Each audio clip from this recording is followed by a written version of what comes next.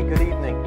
Thank you for having me in your home this evening. I pray that you had a good day. And I would encourage you that if you were unable to listen to the first message, this morning's message, to go back and listen to that. We talked about strengthening your confidence during this time. And I hope that you will be strengthened from the Word of God. This evening, I want to continue in our passage of Scripture here in 2 Corinthians. So if you would grab your Bible, gather your family around, get maybe a favorite drink of yours, maybe a coffee or iced tea, whatever the case may be, and let's take a look at the Word of God and see what the Word of God has to say. And this evening, I want to talk to you about continuing in confidence. We don't know how long this is going to go on. Hopefully, as everybody does their part, we'll be able to shorten the curve, as they say, flatten that curve out, and it won't go on as long as they are projecting. God's in control, we know that, but I would encourage you to do your part as well, to be wise and to keep safe. So with that in mind, we might have to continue a little bit longer, and so I want you to continue in your confidence. Let's take a look at 2 Corinthians chapter 1, verses 1 through 4, if you would please. The Bible reads this way: Paul, an apostle of Jesus Christ, by the will of God, and Timothy, our brother, unto the church of God, which is at Corinth, with all the saints which are in all Achaia. Grace be to you, and peace from God our Father, and from the Lord Jesus Christ.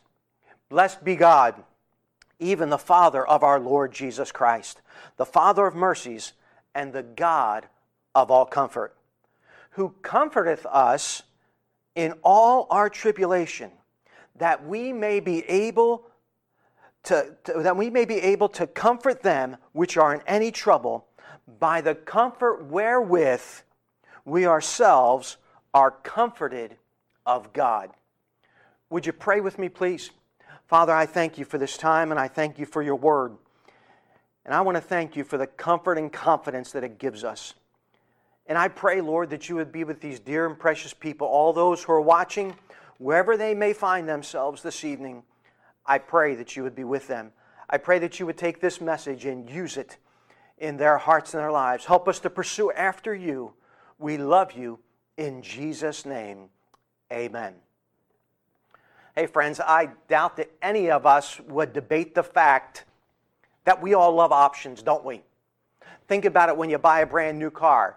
You get the basic, right? And then they start to show you, well, if you want this option, it's this much. And if you want that option, it's this much. And they give you all these different added options. You can get heated seats, air-conditioned seats. You can have a full sunroof. And it's just unbelievable, all the options that you can have in a car. I think about phones. You know, you can get the low-grade phone, the basic, the entry phone with limited options. You can get the middle-grade phone with more options, or you can get the Max, the Plus, the Pro phone with all the options. We love options. But I was thinking of our current situation that we find ourselves in. We don't have any options with this. We have to go through this current crisis. We don't have a choice to opt out. You and I, we are a part of this, and we got to go through it.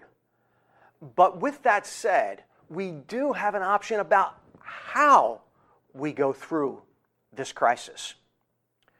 How we go through this crisis is really critical to our growth as believers and our testimony to the world. We know how the world is going through this crisis. We see it all over the TV, the internet, social media. There's panic. There's fear, there's hoarding, there's anxiety, there's hopelessness.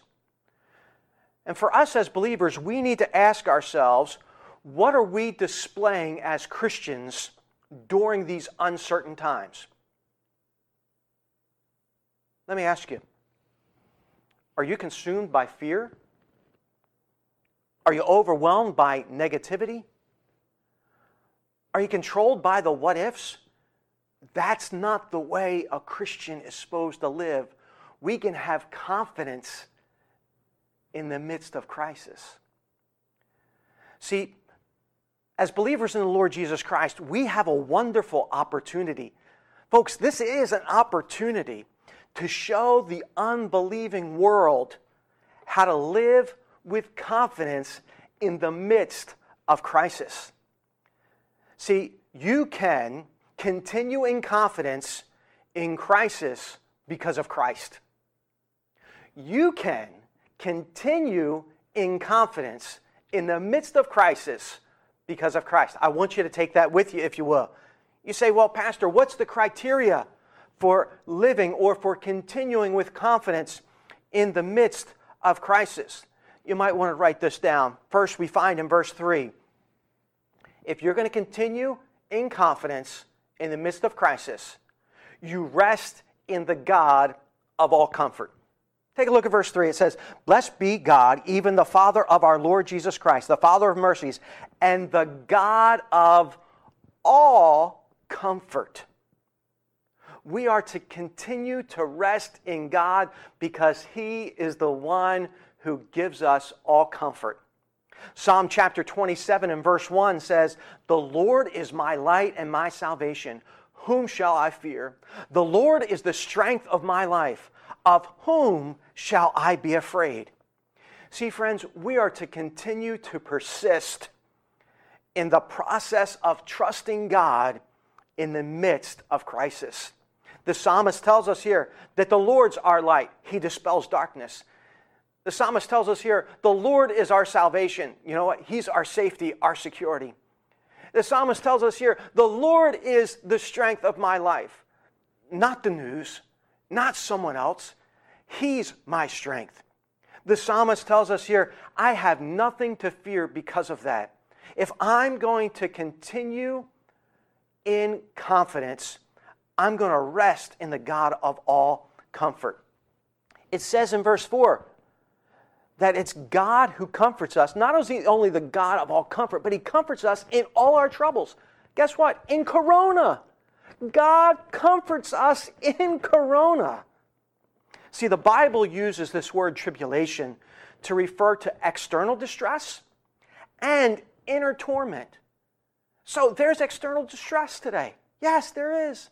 And some of you might be fearful. You might have anxiety. You might have doubt. But look, if you rest in God, the God of all comfort, He comforts us in all our troubles. 2 Corinthians 4:8 says, "We are troubled on every side, yet not distressed. We are perplexed, but not in despair." That was the outward trouble. Then Paul goes on in 2 Corinthians chapter 7 and verse 5. "For when we were coming to Macedonia, our flesh had no rest, but we were troubled on every side. Without were fightings, within were fears." Paul knew exactly what it was to go through a troubling time, a tribulation, an affliction, a crisis, a distress. And what does he say here in this first portion of 2 Corinthians? God is the God of all comfort, and there is no trouble that God cannot comfort us in.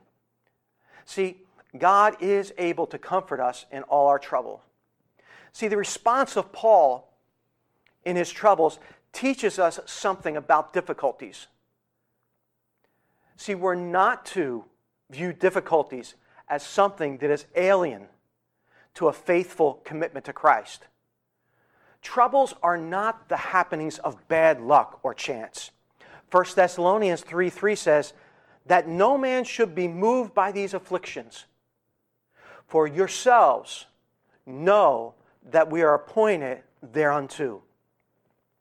See, though we're going to have afflictions, we have a God that comforts us. Thomas A. Kempis wrote, "All human comfort is vain and short, but God's comfort is always sure." See, God's comfort may take on many forms and always matches the suffering. Do you realize that God's comfort never comes up short of the trouble? It always matches the suffering. And I'm going to suggest to you that it surpasses the suffering.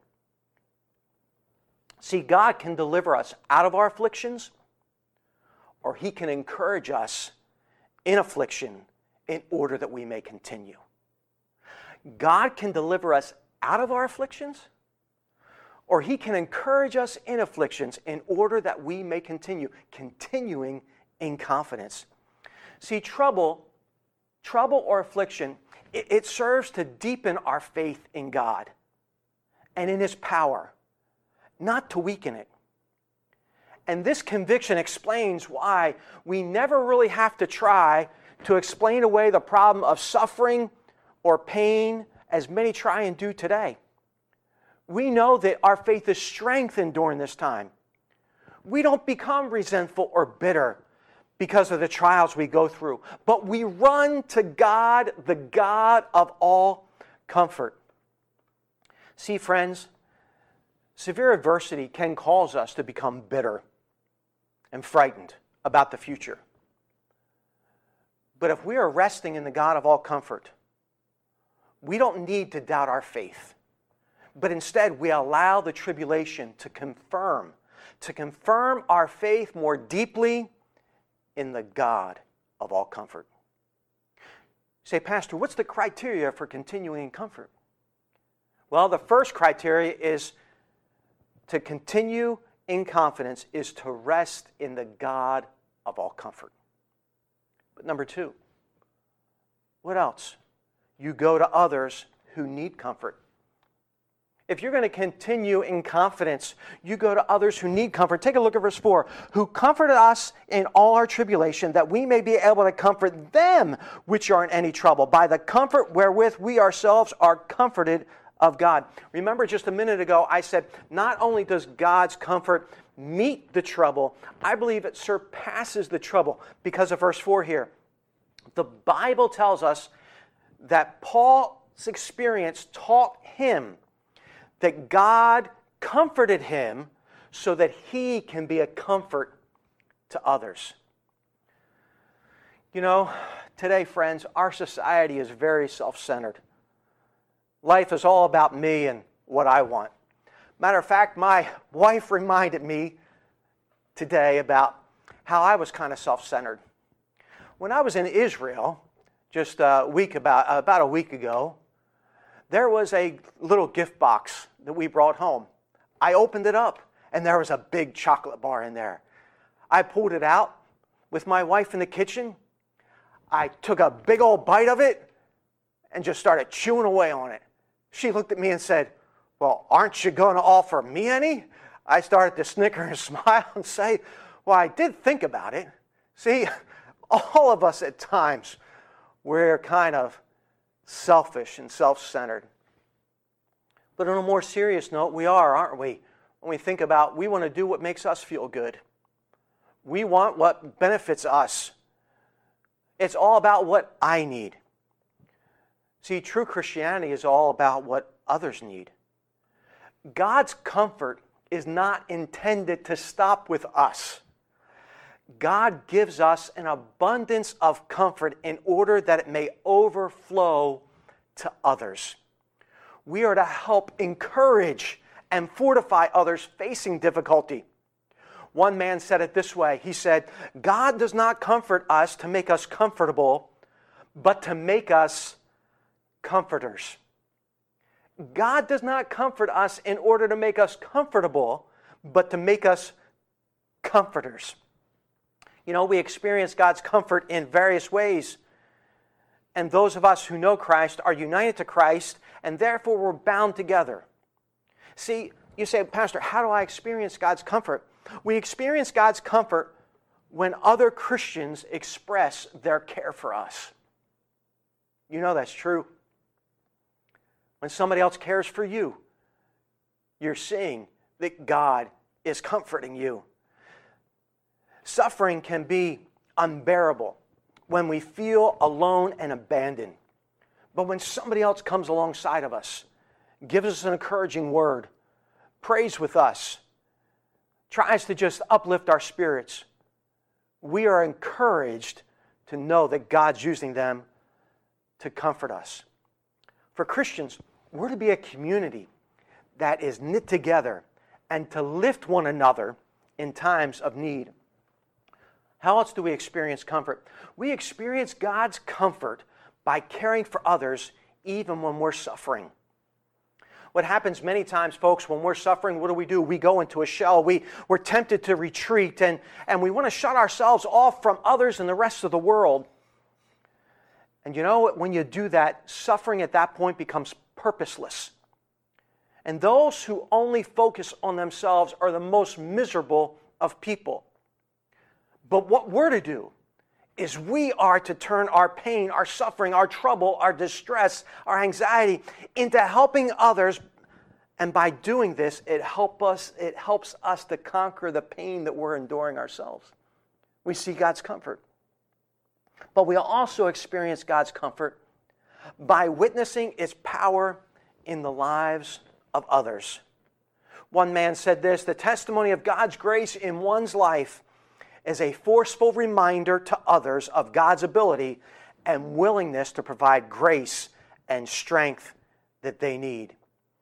Philippians 1:14 says it this way, friends: and many of the brethren in the Lord, waxing confident by my bonds, are much more bold to speak the word without fear. See, it is a comfort to see others who are hurting help others who are hurting. I started this message by asking you, how are you going to go through this crisis? See, we're all going to go through it. We're not going to opt out. So what is going to be your way of getting through? Are you going to continue in confidence? Are you going to rest in the God of all comfort? Are you going to take that comfort and use it to be able to help others? Or are you going to try and get through this on your own? Are you going to try and just grit your teeth and make your way through it? See, we have a choice to make, friends. We can either continue in confidence or we can be conquered by circumstances. What choice are you going to make? Can I encourage you this evening to follow God's word, to rest in the God of all comfort, and then to comfort one another with the comfort that you've received, continuing in confidence because of Christ. God bless you, and I look forward to being with you very soon. I pray that you're safe. I pray that you're doing well. And again, if there's anything that we can do to be able to help you, feel free to reach out to us. We love you, we miss you, and we're looking forward to the time where we can get back together as a corporate body. Remember, the church is not a building, it's a body. And though we're scattered, we can be strengthened. Have a great evening.